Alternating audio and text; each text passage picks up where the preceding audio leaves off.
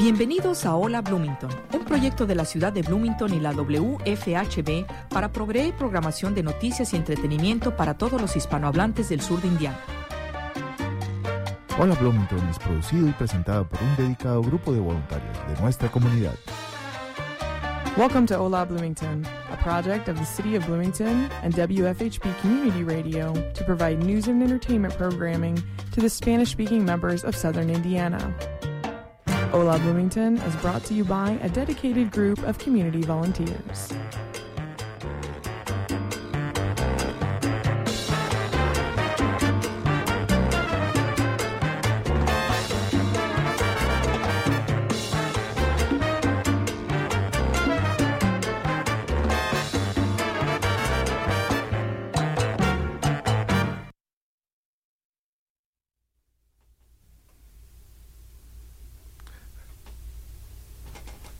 Buenas tardes a todos los radioescuchas, transmitiendo en vivo desde WFHB 98 FM. Bienvenidos al programa Hola Bloomington. Hoy, 29 de septiembre del 2023. Les habla con mucho gusto desde cabina su amigo Carlos Bakuta. El día de hoy tenemos invitado al padre Dennis Werther, que es el pastor del Saint Paul, de la iglesia de Saint Paul. Y vamos a hablar sobre los servicios a la comunidad que lleva a cabo Saint Paul con el padre Dennis Werther, que habla español. Vamos a comenzar con una pequeña bendición para todos los radioescuchantes. Como es un programa religioso, o que se trata de la religión y cómo funciona en la comunidad, St. Paul, voy a pasar la palabra para la bendición al padre Dennis. Gracias, Carlos, y buenas tardes a todos. Oremos. Señor Dios, te damos gracias por todas las bendiciones que nos da. Queremos pedirte ayudarnos a utilizar nuestros talentos para aumentar nuestra comunidad. Queremos pedir que bendice nuestra comunidad y nuestra ciudad. Rezamos todos en su nombre. Amén. Amén. Bueno, con esas palabras espirituales, vamos a hacer algunas preguntas al padre Dennis. La primera pregunta que se hace es ¿de dónde vienes? Y no vamos a querer una respuesta filosófica o religiosa. Okay, está bien. Solamente queremos saber algunos datos de tu propia historia. Okay, yeah. Yo soy listo para compartir información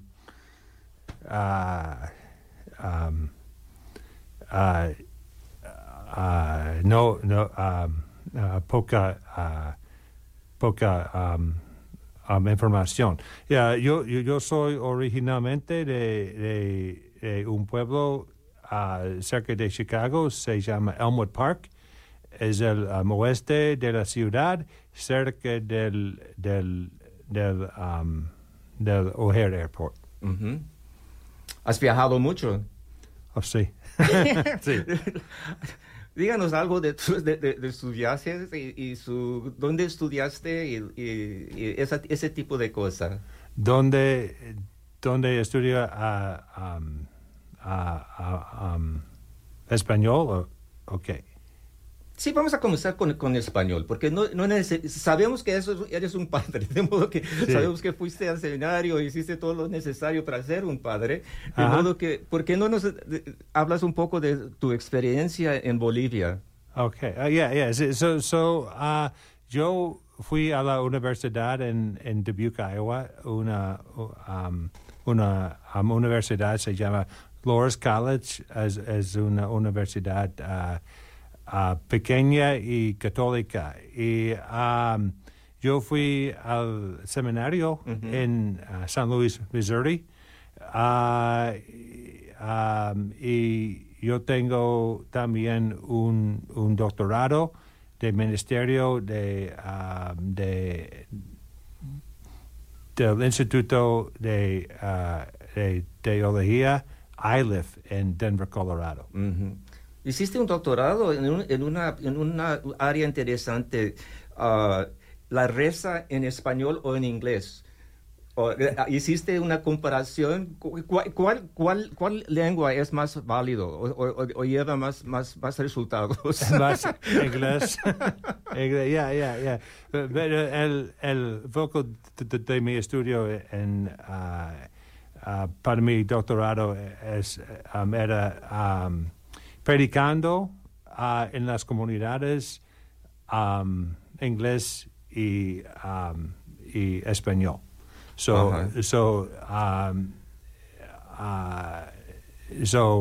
Para ser un ministro, un sacerdote en las comunidades que tienen comunidades mezcladas. Yeah. ¿Hay comunidades americanas en Bolivia? No, hay muchos bolivianos en Bolivia. Hay muchos bolivianos. Yeah. Okay, pero no hay comunidades americanas. No. Okay. Pero estudié en un instituto, se llama el Instituto de Idiomas de los Padres Merino. Ellos enseñan a los misioneros que quieren trabajar en Latinoamérica. ¿Ya tenías tu doctorado cuando estabas en Bolivia? No. Yo era un diácono, pero yo fui a Bolivia para 6 meses cuando estaba estudiando en seminario y yo recibí mi doctorado después en 2009, después de algunos años. Y has sido padre en algunos otros iglesias, ¿verdad? ¿Dónde comenzaste? ¿Cuál fue la primera iglesia en que fuiste el pastor o el padre? Yo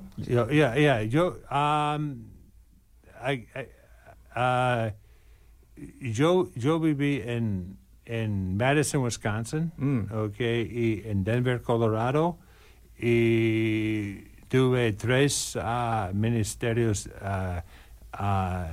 3 lugares en Chicago, y estoy aquí en Bloomington. Yeah. Estabas en Madison. Madison es una ciudad universitaria. ¿Estabas trabajando con los estudiantes latinos ahí también? No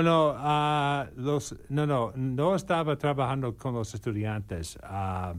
Yo estaba en una parroquia, pero hubo una misa en español en una de las iglesias en el centro.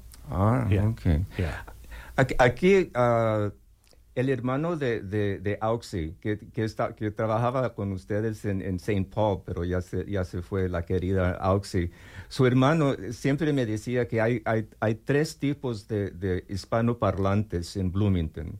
Son los estudiantes, y dentro de los estudiantes vienen de varios países, y claro, son de los Estados Unidos también, pero estudiantes, que hay los que trabajan en servicios, como en los restaurantes y en trabajo de limpieza, y esos que son una población que es difícil hablar con ellos, y los como yo, soy una persona que he vivido aquí por toda mi vida y he aprendido español con mi abuela y yendo a la América Latina, pero en la iglesia se ve esas distinciones que tienes algunos programas que son más indicados para estudiantes o para la comunidad en general o para las personas que no les gusta tanto andar en lugares públicos.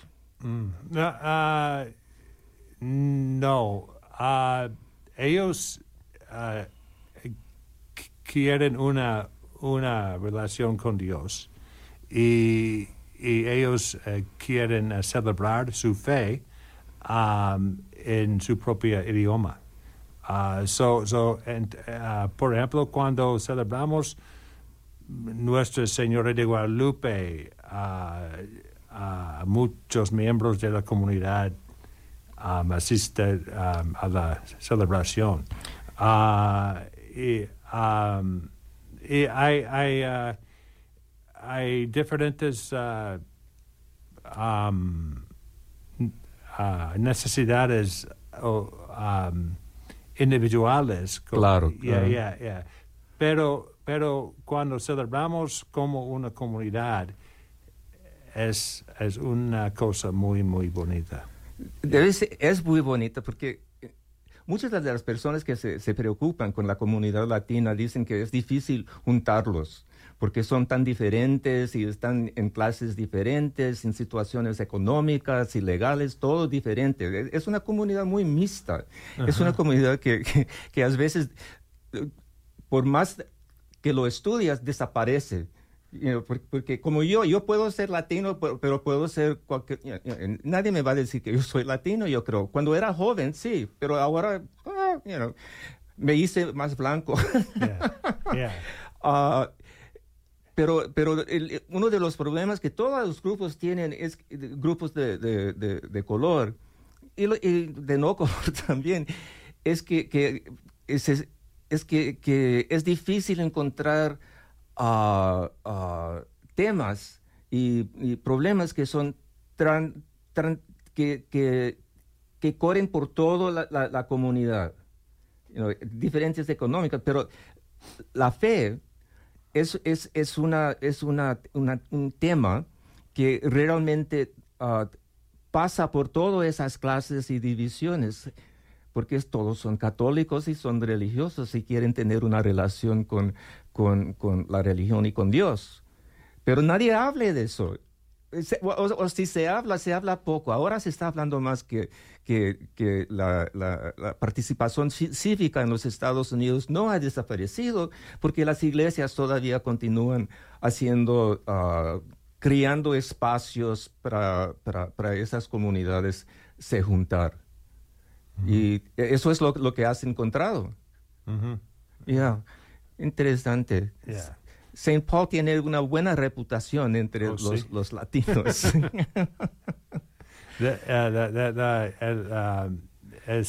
Pero hay gente que no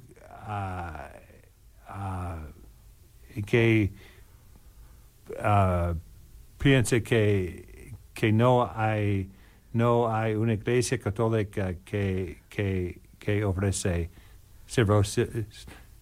servicios en español. Yo no sé que hay una iglesia. Hay una, no sé si esto es, deben lavar las ventanas para que la puedo pero claro que el español es importante, pero la misa misma en una ciudad vamos a decir, de México o de Guatemala, va a ser la misma misa que se va a dar aquí en Bloomington para los españoles, para los latinos. Hay diferencias en cómo se prepara o cómo se hace una misa en México y cómo usted, te voy a hacer formal ahora, cómo usted maneja la misa. Los estudios dicen que la gente o los inmigrantes van o necesitan o van a buscar o encontrar una misa en su propio idioma. Entonces, sí, idioma es lo básico y lo más importante en una comunicación con Dios. y con la iglesia. El idioma y la oportunidad para celebrar la fe, para celebrar como quinceañeras, bautismos, Guadalupe y otras fiestas. Es importante para... I'm sorry. Es importante que ellos... Ok, antes de saber lo que ellos piensan que es importante, vamos a tomar una pequeña pausa. Okay. Para pausar. Para pausar.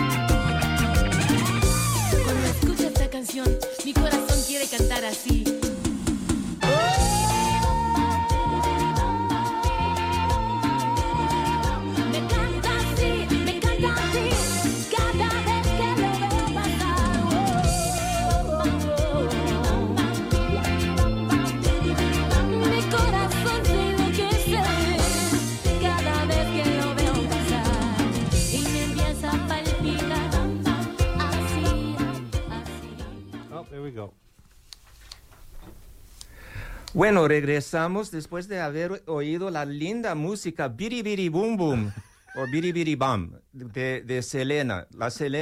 La primera Selena, porque parece que hay dos Selenas y esta es la Selena que Flojo, ¿cómo se llama? Anyway, hay una película sobre la vida de ella y es bueno oír esas músicas de 20 años atrás. El padre Dennis conoció uno de los músicos que tocaba con ella, ¿verdad? Sí, hace muchos años estaba celebrando una quinceañera en Chicago y el bajista de Selena tocaban en el coro Ay. durante la quinceañera. Ajá. Una quinceañera muy movimentada, pero Selena no apareció. No. Pero tocaron música de Selena. Pero el espíritu de... y el espíritu. Ella Yeah. era nació en Texas, creo, que era una tejana. Y, bueno, yo no sé mucho de su vida. Terminó de una manera muy trágica, ¿verdad? Ajá, sí. Ajá. Uno de los fans, o ya no sé, que la seguía, la mató. Sí. La presidente de su fan club. Su fan club. Yeah. Wow. Ok, vamos a continuar aquí con el padre Dennis, que conoció el bajista de Selena, la primera Selena, la tejana.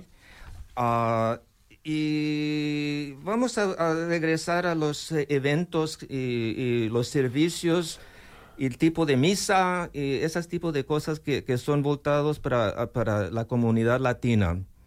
Acabo de oír la palabra quinceañera. Quinceañera. Quinceañera es un big deal, ¿no es? Sí.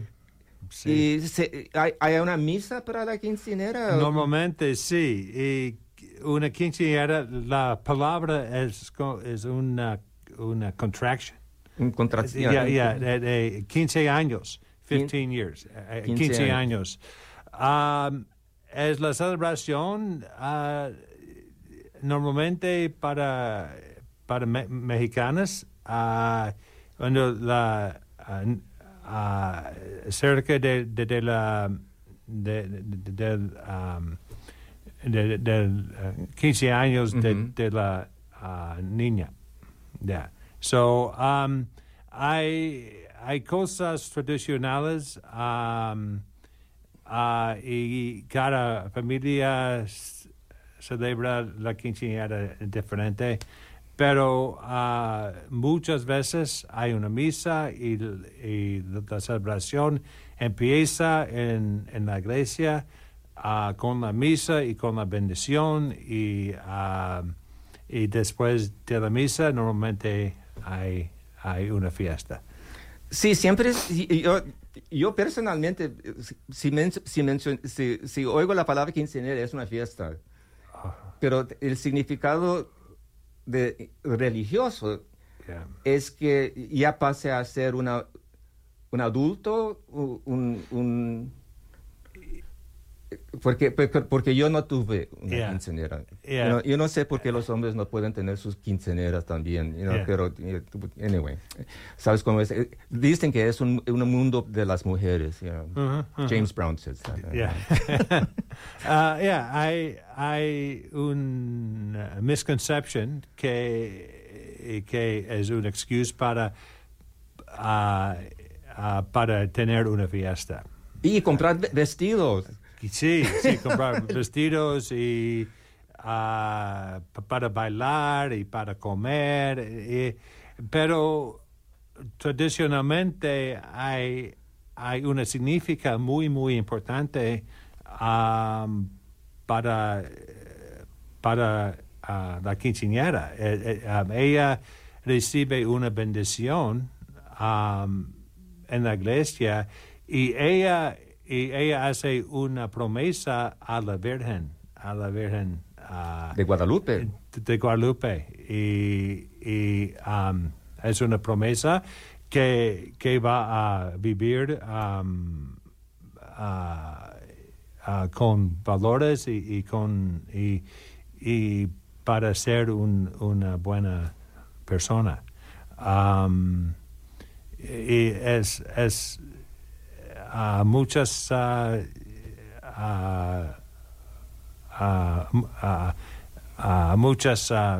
really look forward to su quinceañera para años. Tengo la idea de que familias guardan dinero para la quinceañera y que se preocupan mucho para comprar un vestido, tener una fiesta, porque quieren que su hija realmente se dedica a los valores católicos. Yeah. Pero como bodas y otros eventos, eventos hay padrinos que pagan para partes de la celebración. Hay padrinos del vestido, hay padrinos de la fiesta, hay padrinos de la... normalmente son tíos o son... Pueden ser buenos amigos de la familia. En muchas familias latinas, un buen amigo, un buen vecino que se ha conocido por muchos años, los niños lo llaman tío. En mi familia había varios tíos. En Brasil todo el mundo es un tío. Pero padrinos, ¿alguien ha estudiado la función de los padrinos? Porque sería interesante, porque sin padrinos no se puede hacer algunas cosas, como la quinceañera depende también y es un honor ser un padrino, ¿no? Es una relación muy, muy importante. Yo soy un padrino y yo tengo un ahijado en Mexico City y tengo una madrina en Chicago y somos amigos, pero también yo soy un miembro de su familia. Yo me acuerdo de como más de 50 años atrás en Los Ángeles con el movimiento chicano y en esos años se hablaba que la familia mexicana era la mejor familia en todo el mundo. Anyway, era un poco de exageración porque hay familias buenas, claro, en toda, pero la familia era una parte muy, muy importante en la cultura de la familia méxico-americana y es casi la última cosa que se pierde, porque yo tengo, ya con mi edad, ya se está desapareciendo la familia y los padrinos, y no me recuerdo de quién es el padrino de quién, y ya los tíos se han muerto, muertos, y las tías, solamente tengo una tía, y no sé si ella fue padrina, se puede ser padrina también, ¿verdad? Madrina y padrino. Okay. Padrino. Madrina. Ok. Yeah. Voy a fracasar la prueba de catolicismo. Yeah. pero es bastante interesante porque realmente es una forma de juntar la familia y esas personas que son muy cerca a la familia también. Uh-huh. ¿Y cuántos quinceañeras tienes por año aquí en Bloomington? En Bloomington no hay mucho. Yo tengo como 4 o 5 cada año. Bueno, dado el número de latinos en Bloomington, según el censo, ya son bastante. Eso ya sería bastante. 4 indica que la comunidad está viva y que está continuando con esas tradiciones religiosas que son tan importantes para estudiar o para entender cómo funciona la comunidad latina. Uh-huh. Uh-huh. Había una película en el recuerdo de Los Ángeles llamado La Vida Loca. Y era sobre la vecindad donde yo nací, en Echo Park. Y el centro de esa película era la quinceañera. Oh, sí. Y es un vecindad de trabajadores. No es una... y juntar ese dinero y todo lo que pasa y luego con las pandillas que estaban alrededor, pero la quinceañera era una parte muy importante para esa comunidad y todavía lo es. Uh-huh. Uh-huh. Bueno, sí. Tenemos la quinceañera, tenemos Día de los Muertos. Sí. St. Paul hace alguna cosa para el Día de los... El 2 de noviembre es una solemnidad de toda la iglesia, pero culturas celebra este día diferente, ¿ok? Para nosotros, para los latinos en San Pablo, aquí normalmente hay un altar de los muertos, okay, en el gathering space, okay, y no hay una misa especial. Celebramos las misas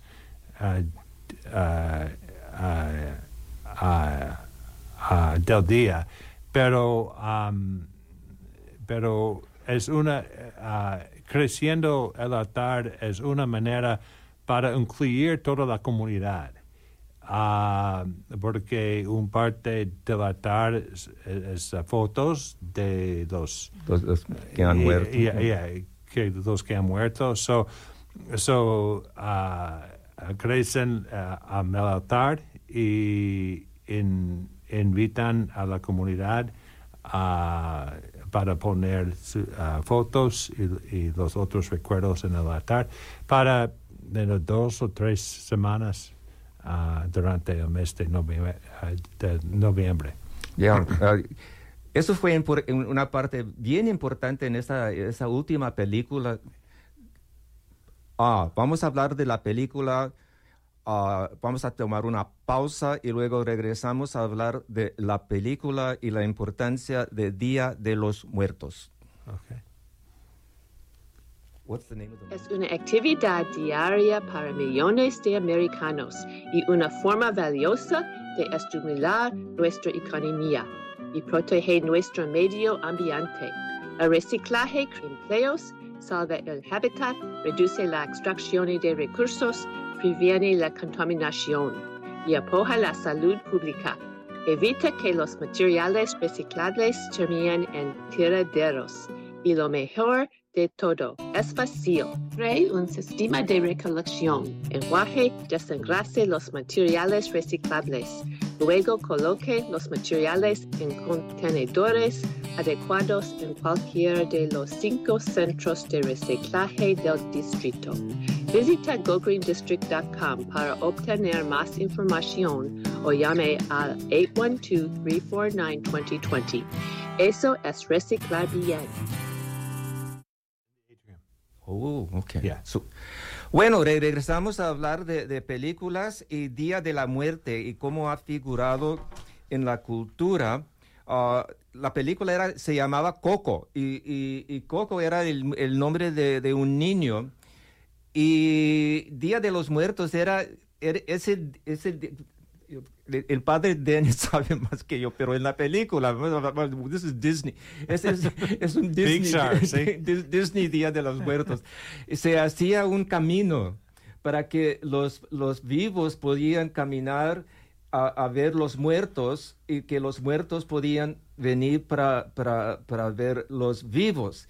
Y los únicos que no podían hacer ese viaje eran los muertos que sus familiares o tíos no han puesto fotos de ellos en un altar. De modo que la foto, hay una parte triste que hay un tío que nadie pone el retrato y se queda ahí y trata de escapar para ver a su familia. Finalmente alguien pone un retrato y todo se arregla. Era Walt Disney, de modo que tiene que ser un Día de los Muertos muy feliz. Y Día de los Muertos puede ser feliz porque nos recordamos de nuestros familiares y con un poco más de edad nos demos cuenta que tantas personas han pasado al otro lado y que realmente Día de los Muertos puede el altar puede ser muy bonito, porque los mexicanos hacen altares en sus garajes o en sus fábricas donde están trabajando. Hay siempre un altar y es muy común. Y ahí deben poner las fotos de sus parientes. Uh-huh. Pero aquí en San Pablo se puede poner fotos de parientes y ahí en un altar. y asegurar que ellos están felices y bien cuidados y que pueden nos visitar porque saben los muertos que estamos pensando en ellos. Yeah. Yeah. Eso me recuerda de un TED Talk, una de esas cosas en YouTube, y estaban hablando de la conciencia non local. Sí. Non-local consciousness. Yeah. Y realmente es casi un concepto religioso, espiritual. Y no se sabe cómo funciona, pero se está estudiando cientistas de MIT y otros lugares de cómo funciona eso. Y Walt Disney lo resolvió porque hizo un carretera entre donde están los muertos, what we call heaven, paraíso, en el cielo, y llegan una vez por año y hay esa memoria. ¿Qué más se hace? ¿Se come algunas cosas? ¿No se lleva flores al...? Sí, flores y colores y banderas y dulces y figuras de skeletons. Esqueletos. Recuerdos de los muertos y es una doctrina fundamental de nosotros es la resurrección. Y estos altares son un recuerdo grande de la resurrección, y tenemos la obligación para recordar los que han muerto y para celebrar su vida y para celebrar la vida eterna también. So es una manera, es una prueba o una cosa que dice que no vamos a olvidar los que han muerto. Bueno, tal vez es una buena idea. Lo que yo voy a hacer es voy a encontrar una foto de mí que me gusta y voy a hacer copias y los voy a regalar a todas mis hijas. Yeah. Con una nota. Pues cada 2 de noviembre saca la foto. Y también es una oportunidad para que la comunidad para rezar para los miembros. Y hay rezas especiales. ¿Y en el altar se pone la Virgen de Guadalupe o se pone la Virgen María? A veces cada altar es diferente. Y pueden poner imágenes que son significativas para la familia o para la comunidad. Como el santo de la casa. Hay un museo en Chicago, se llama el Museo del Arte Mexican American. México americano. México. Latino ahora. Cada noviembre tienen un exhibit de los altares. De los muertos en 2 o 3 salones. Son lindos, son bonitos. Sí. ¿Y quién tiene la responsabilidad de arreglar esos altares? ¿La iglesia o la comunidad? La comunidad. Si la comunidad no se interesa en sus abuelos, entonces no aparecen.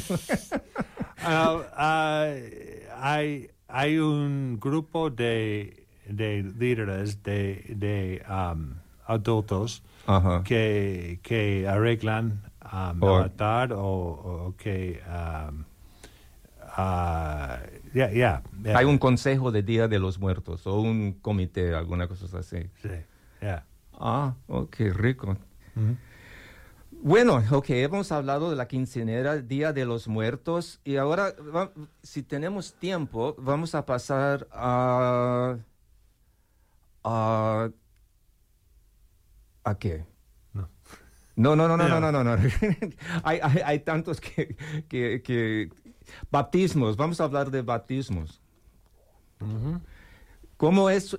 ¿Hay una diferencia en bautismos latinos y bautismos no latinos? No, el ritual es el mismo, pero hay opiniones diferentes sobre la edad del niño para bautizar. Como un ejemplo es este domingo voy a tener una presentación de una niña que tiene 40 días. Wow. Okay? Y también a la misma misa un bautismo. Un diferente bebé. Pero a veces esperan 1 año o 2 años para bautizar al niño, o hay tradiciones sobre los bebés. Una presentación como la presentación de Jesús en el templo, una bendición, una prendición a la Virgen de Guadalupe, y una presentación de 2 o 3 años, y también un bautismo. Las tradiciones son diferentes, pero es el mismo ritual, pero la edad cuando bautizamos los niños. Mi hermana, cuando bautizó su hijo, fueron a la nueva catedral en Los Ángeles. Oh, sí. Es fantástico, pero muy moderno la iglesia. Y tienen una piscina pequeña donde mi cuñado tiró sus zapatos y entró en el agua con su hijo. Y nunca he visto eso. Parecía una práctica de los Baptists, donde se ponen todo el mundo en el agua. Cada iglesia es diferente. Tenemos un fuente, sí, with wheels. No es muy grande, pero hay algunas iglesias con una piscina o con un fuente de bautismo más fancy, Agua colorida. Yeah. No, you couldn't have colored water. No. Tiene que ser agua santa. La agua que se bautiza un niño es agua santa. Agua santa, sí. Yo cuando fui al Vaticano, mi padre estaba muy enfermo y llevé como 5 botellas de agua santa para ayudarlo, pero bueno, fue interesante. Pero en Italia se toma muy a serio el bautismo. Es no se puede jugar con el bautismo. Fui invitado por un amigo y estaban bautizando al niño. Y estaba echando mucha agua encima del niño. Y yo en voz baja digo, bueno, va a ahogar el niño. Y luego la persona se enojó conmigo. No tienes respeto, no tienes americano, me echó todo encima de mí. Perdón, pero yo sé que es una cosa seria, pero no se puede hacer chistes sobre el bautismo. No se debe hacer chistes sobre la religión, cualquier parte de la religión. Pero me recuerdo de ese momento que me hizo sentir tan, embarrassed, embarajado, that's pregnant, I think. But anyway, and I didn't get that. But yeah, los bautismos son muy importantes. ¿Y cuántos bautismos por año hay en St. Paul? Oh, muchos. Muchos. Más bautismos que los otros sacramentos. Y hay muchos. Yeah. Ok, si yo me quiero casar en St. Paul en español, ¿me puedo casar en español? Uh-huh. ¿Sí? ¿Y hay una misa en español para los hispanoparlantes que se casan? Tienes que hablar conmigo. Yeah. Bueno, sería un grande placer casarme, pero yo ya estoy casado, de modo que se puede hacer. Pero me puedo casar de nuevo con mi misma esposa, ¿verdad? No, eso es otra cosa. Es importante para recordar que San Pablo es la única only iglesia católica en Bloomington que tiene servicios en español. Uh-huh. Hay 3 iglesias católicas y San Pablo es la única que tiene servicios en español. Bueno, y eso es muy importante para todos nuestros radioescuchantes que están buscando una misa que les cae más natural, que les cae más profundamente oír las palabras en español. Cuando mi madre murió, las últimas palabras que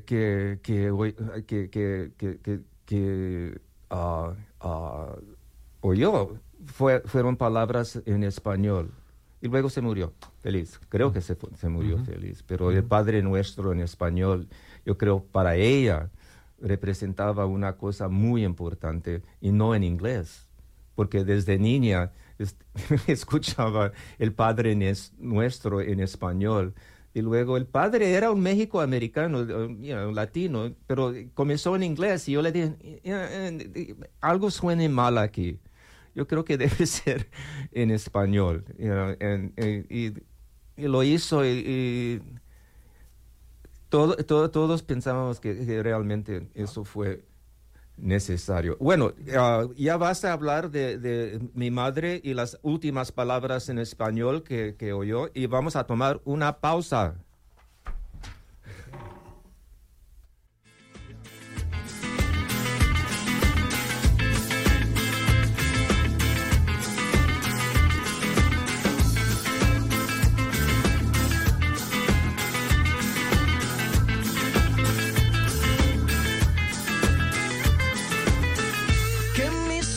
Se despierten con la luz de tu mirada. Yo a Dios le pido que mi madre no se muera y que mi padre me recuerde. A Dios le pido que te quedes a mi lado y que más nunca te me vayas, mi vida. A Dios le pido que mi alma no descanse cuando de amarte se trate, mi cielo. A Dios le pido por los días que me quedan y las noches que aún no llegan. Yo a Dios le pido por los hijos de mis hijos y los hijos de tus hijos.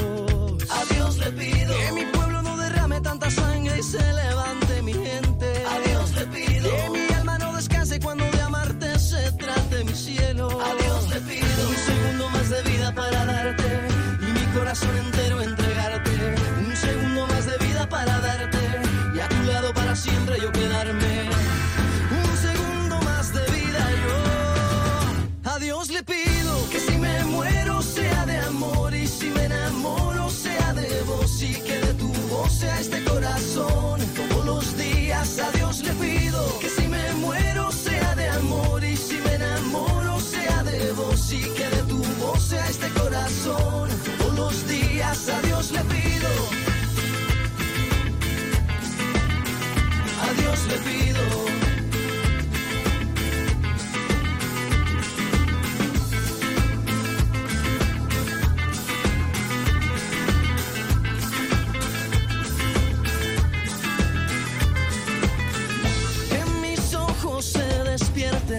Con la luz de tu mirada yo a Dios le pido que mi madre no se muera y que mi padre me recuerde. A Dios le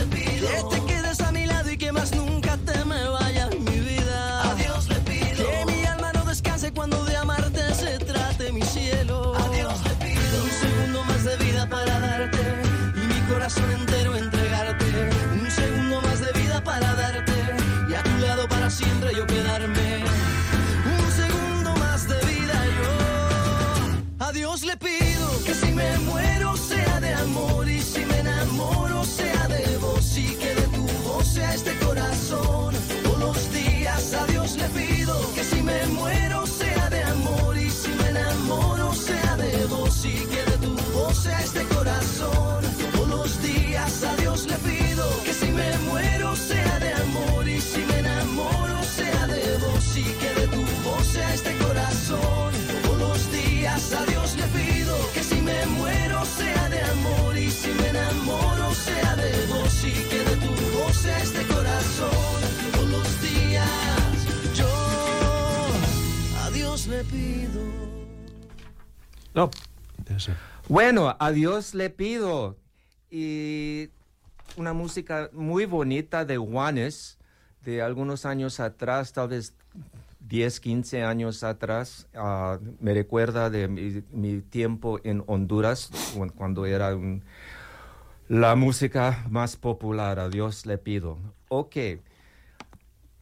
Estamos hablando de las fiestas y del calendario religioso de San Pablo de la Iglesia y las fiestas que son más importantes para los latinos. Una de esas fiestas es el 12 de diciembre, que es el Día de la Virgen de Guadalupe. Uh-huh.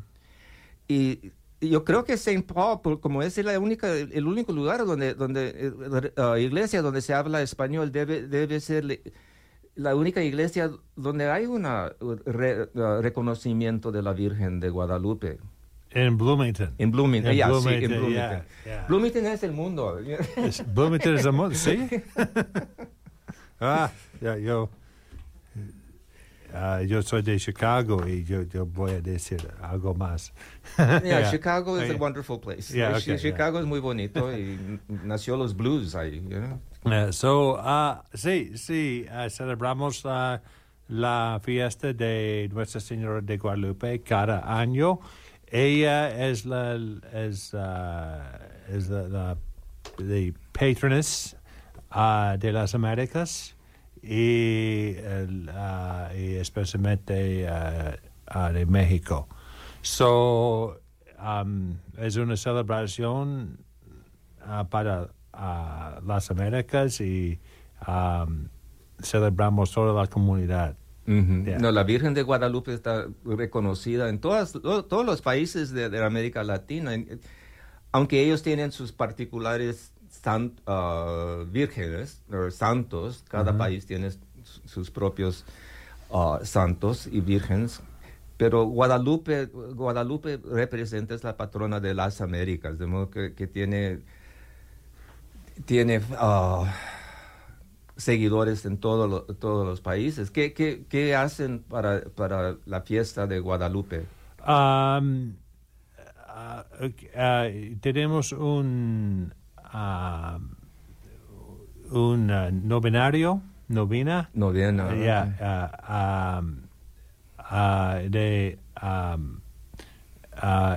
Y rezamos el rosario en diferentes casas cada noche. ¿Y cómo se organiza todo eso? La comunidad ofrecen sus casas y dicen que vamos a rezar el rosario en esta casa, en mi casa. Y en el día 12 hay una misa a medianoche. Medianoche, sí. Bueno, ¿qué se hace entre las 9 de la noche y medianoche? Empezamos con canciones del coro y a veces hay una mariachi y yo celebro la misa a la medianoche con la comunidad y después hay comida. Hay comida. Hay comida, como a las 2 de la mañana. ¿Qué tipo de comida se come a las 2 de la mañana? Pan dulce. Pan dulce, chocolate. Tamales. Y pizza. Y pizza. Yeah. Bueno, estamos aquí en Bloomington. Hay que comer un poco de pizza en cualquier lugar. Y comida que que hace por mano. Ajá. Entonces, Pero me interesa que la comunidad latina se organiza por una misa a medianoche. Ajá. Y que hay mariachi y que hay comida. Porque siempre, no, ¿cómo voy a decir esto? A veces parece que la comunidad latina no está muy bien organizada. Porque si quieres, si vienes a Bloomington y dices, ¿dónde puedo encontrar a la comunidad latina? Decimos, bueno, puedes ir a la misa, ¿verdad? Pero ahora ya tengo otra idea. Voy a decir, tienes que llegar el 11 de diciembre y quedarse aquí hasta medianoche de las 12 y participar en la fiesta de Guadalupe, y luego vas a ver la comunidad latina. Uh-huh. La fiesta de otoño, yo no sé si tuviste oportunidad de ir a la fiesta de otoño, pero fue muy bien asistida. Uh-huh.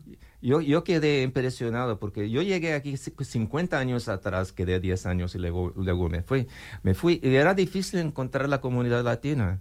Uh-huh. Y todavía hay personas que dicen, bueno, en la universidad dicen, ¿dónde está la comunidad latina? Pero está por ahí. Hay que saber cómo lo que interesa más a los latinos. Y la religión, gracias a Dios, es una de las prioridades sí. Uh-huh. de los latinos. Sí. Y son latinos que participan en ese comité para preparar todo y la comida. Sí, hay un comité y tenemos reuniones cada mes. Y hay 10 o 12, 15 personas que son los coordinadores. Ajá. Y está bien asistida. Bastante gente. Uh-huh. Se puede. Uh-huh. Porque quieren celebrar, quieren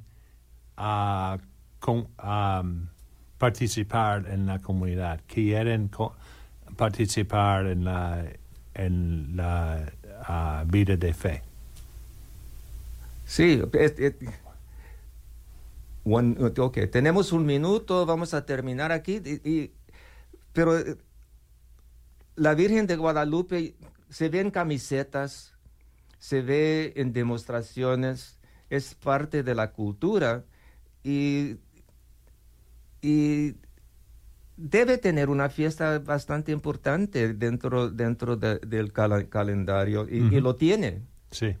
Si quieres celebrar la Virgen de Guadalupe y no solamente usar una bandera o camiseta, puedes ir a celebrar la Virgen más importante de las Américas, uh-huh. la Virgen de Guadalupe. Bueno, con eso, Padre Dennis, te agradezco por el tiempo que has pasado con nosotros. Fue muy agradable hablar contigo. Muchas gracias. Si pudiera bautizarme, iba a hacerlo, pero ya pasó el tiempo. Bueno, radio escuchantes, muchísimas gracias. Fue un placer estar aquí con ustedes, los radio escuchantes. Ok. Adiós a todos. Que pasen un buen fin de semana. Adiós. Muchas gracias. Okay. I'm a blabbermouth.